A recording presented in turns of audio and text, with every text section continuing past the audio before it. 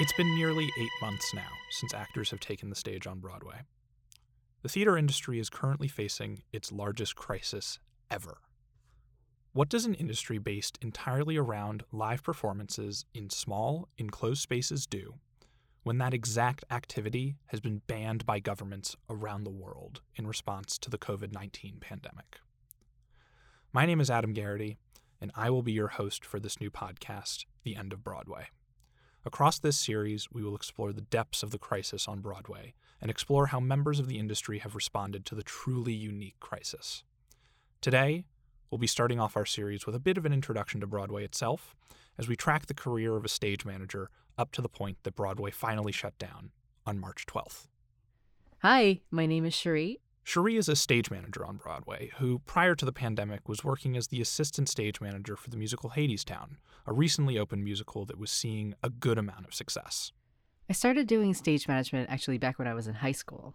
Someone was like, hey, you want to do the fall show and pull curtains? I was like, I don't know what that means, but sure. And then I just stage managed the rest of high school and then ended up going to college for it and doing it full-time professionally. I guess I always loved theater. First of all, that was my first love, was when my parents brought me to see Annie and Phantom of the Opera and all of that. And then in terms of theater, doing it in high school, it was just so fun. It's just you hang out and you use tools and create things together. And that's what I love, is that sense of camaraderie and family. When did you realize stage management was where you belonged? I mean, I always knew I wanted to do Broadway. So I was in high school and we would come up to New York and see Broadway shows. And then, try and shadow as much as I could, but never could because no one in my family is in theater. So I had zero connections. And then college, when I went to school in Philly, I started just going on playbill.com and looking for any sort of internships available, anything that they needed help with. And I started working on stuff like the Drama Desk Awards. They were looking for production assistants. And I was like, yeah, I'll take a $16 Chinatown bus and crash on my friend's couch. That's how it started, was me being like, you know what? I'm going to do it.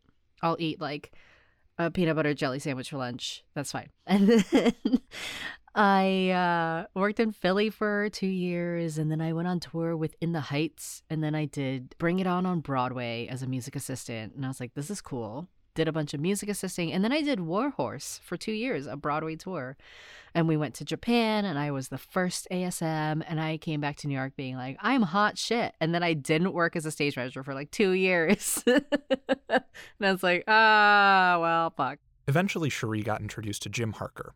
Jim had been working as a production stage manager for more than 30 years at this point, having been a PSM on shows such as Beauty and the Beast, A Bronx Tale, and American Idiot. And then he took me out to lunch to talk about another show, and I thought that it was an interview, and then turns out it was just a job offer. So we went to Hartford Stage. I did a show with Kevin Bacon, and then the next show he did, he brought me on to Amelie. That was my first Broadway show. And backstage at Amelie, it was cool because we had already done the show in LA and I felt confident about it. And then doing it on Broadway, you're behind a set piece. I'm on stage, center stage. The set piece is downstage of me. And I'm just cool with my clipboard. I was like, all right, I'm on Broadway. Hey. And then I was like, okay, what's my next cue? And just going right back into it. Cherie, with her first real Broadway experience as a stage manager under her belt, went back to doing some music assisting work to make ends meet.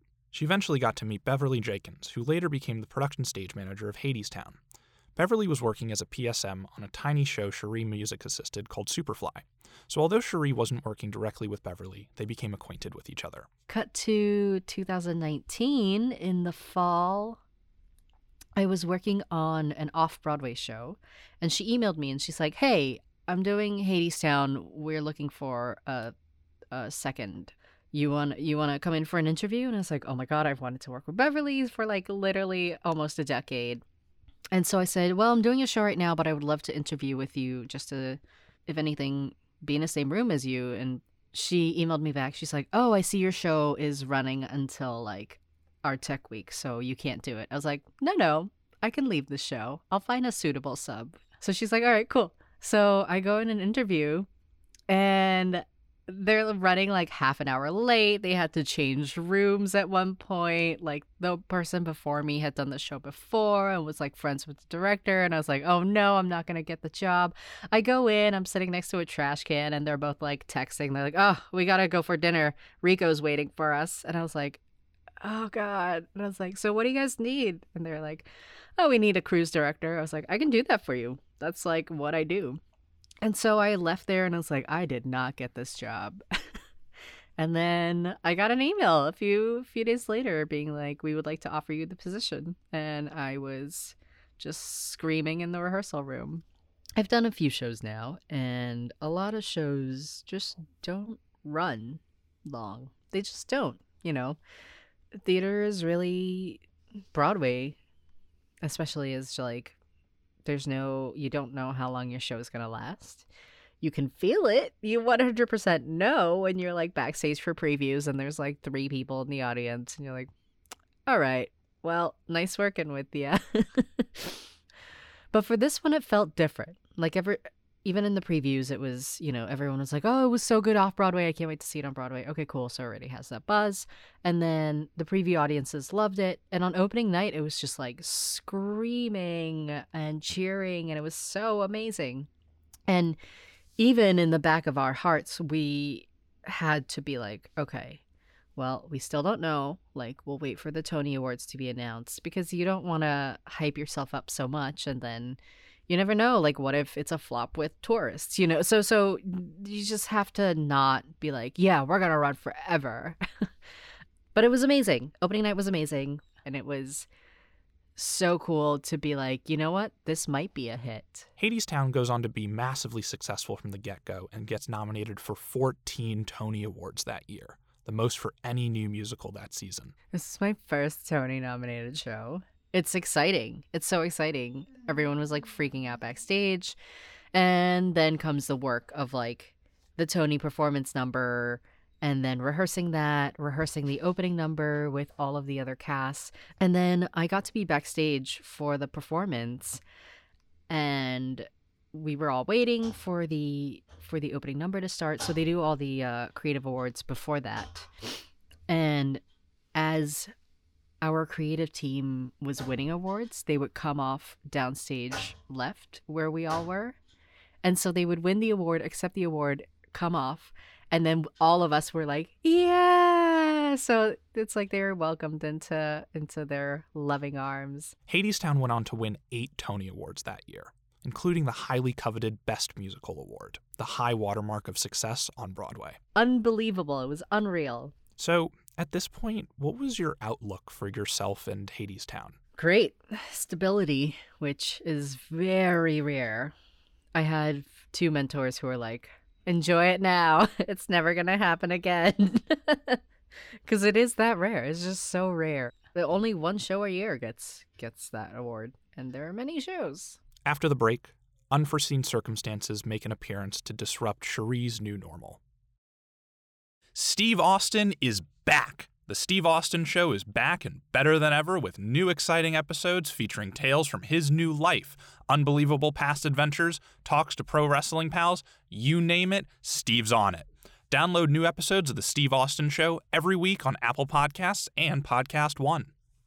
There are no confirmed cases of coronavirus in New York thus far. We would expect as time goes on that we will find a case of coronavirus. If you look at the spread of it around the world, we would expect that, and we are prepared for that. At this point, Cherie had something truly rare in an industry defined by tumult, stability, and job security. Working a dream job is still a job, however. It's not this like fantasy land where everyone's always like, I'm on Broadway every single day. You know, it's like, cool. All right, we're here. Check the props. This has to be fixed. Okay, can you fix it before the show? No? Okay, do we have a backup? Great. Let's use the backup tonight. So it's like constantly fixing problems. It's not just always one smooth thing that just happens. You know, it's constantly doing maintenance on the show and working. You're working on Broadway. At the end of the day, though, there are certain aspects of working on Broadway that make all the rough work worthwhile. the other thing that's great about the show is really the audience, because I get to go out into the audience during Act 2 and to see all of them so engaged, like, that's really what keeps me going as well, is my love for the show and their response to the show. That's so cool. And seeing the stage door after the show, just so many people who love it and clearly are moved by the show. That helps me carry myself forward on days that are harder. Go about your lives, go about your business. Some places like Italy are doing mass school closures. That's not on the menu here. Is there a theoretical scenario where that could happen? Of course, but is it anywhere near to where we are now? No. I decided to go back to Singapore back in January of 2020 for Chinese New Year with my family. And so my fiance came along and we decided, you know what? Since the whole family's going, we're going to do Singapore, Malaysia for Chinese New Year. And then while we're on that side of the world, we'll go to New Zealand. Sounds fun. It's like end of January, beginning of February. And we're going over and people are like, oh, coronavirus is a thing there. Over there, there's like coronavirus. There's some sort of virus. And it's like, okay, cool. All right. We take a plane to Singapore and no one's really like freaking out, but people are definitely wearing masks. We try and wear masks, but it's like 100 degrees there in the shade and you're just sweating all over all the time. We had like neck fans, those like USB neck fans. So yeah, we would kind of wear masks sometimes, but no one was really freaking out about it. There definitely was a lot of news stories about it. So that was happening on that side of the world. And then we were slated to go to New Zealand. We went to New Zealand and it was just like COVID-19 on the news forever. Everyone was just talking about coronavirus. And at the end of that trip, I actually got really sick. And it was more of a head cold. And we got on a plane at the end of that trip. We flew from Queenstown to Auckland. And when I got off the plane, my left ear was so inflamed that it felt like my eardrum was about to burst. And I was like, I am not taking another flight. Like, it was terrifying. I was in tears. This poor airline person was like, okay, we're going to get you to the hospital. Went to an ER in Auckland. And everywhere were like coronavirus signs. As I'm standing there, me, this like Asian person, this other person in the hospital, this young girl, she wasn't young, she was a teenager. She just kept going, coronavirus, coronavirus, because I was standing there and I was like, you little bitch. So hours of waiting later, I get in to see the doctor and she was like, oh, it's not in your chest. So like, we're not even going to test, you're not really showing any of the symptoms. Like at this point, coronavirus was not that. No one knew. So they sent me home with antibiotics for my ear, whatnot. It was infected and we stayed there for a while. And then I came back to the US and, it was just starting, like the hubbub of it, of like, maybe, like first week of February, I would say. And I actually stayed home a few days because I was just in the ER. So I took off a few more days from work and then I went back in. And we were all like, ha ha ha, like, just wash your hands, We didn't know. We're like, here's extra Purell. And then I usually do like a high five routine with my prop guy. And so we did an air 5 routine while still being like 2 feet from each other. New Rochelle is a particular problem. It is what they call a cluster. The numbers have been going up. The numbers continue to go up. The numbers are going up unabated. And we do need a special public health strategy for New Rochelle. Then things started getting worse. I kind of was a little more wary, I guess, because I'd already been on that side of the world where it was just being reported on daily before it really was well known to everybody in the US. So coming back, I felt like, this is probably not going to be good. And, maybe we'll take like a few weeks off, maybe a month. Cherie may have had a bit of an advance warning, but eventually the other people around her began to be more wary.